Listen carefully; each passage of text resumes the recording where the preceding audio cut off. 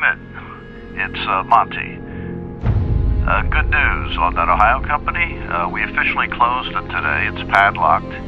Got rid of everybody. It all belongs to us now, Mitt. Uncle Sam gets to cover the pension fund. The equipment all goes to China. And we're bankrupt, so we don't pay a dime to the people we owe. It's all ours, Mitt. Done deal. $14 million cash in the pocket.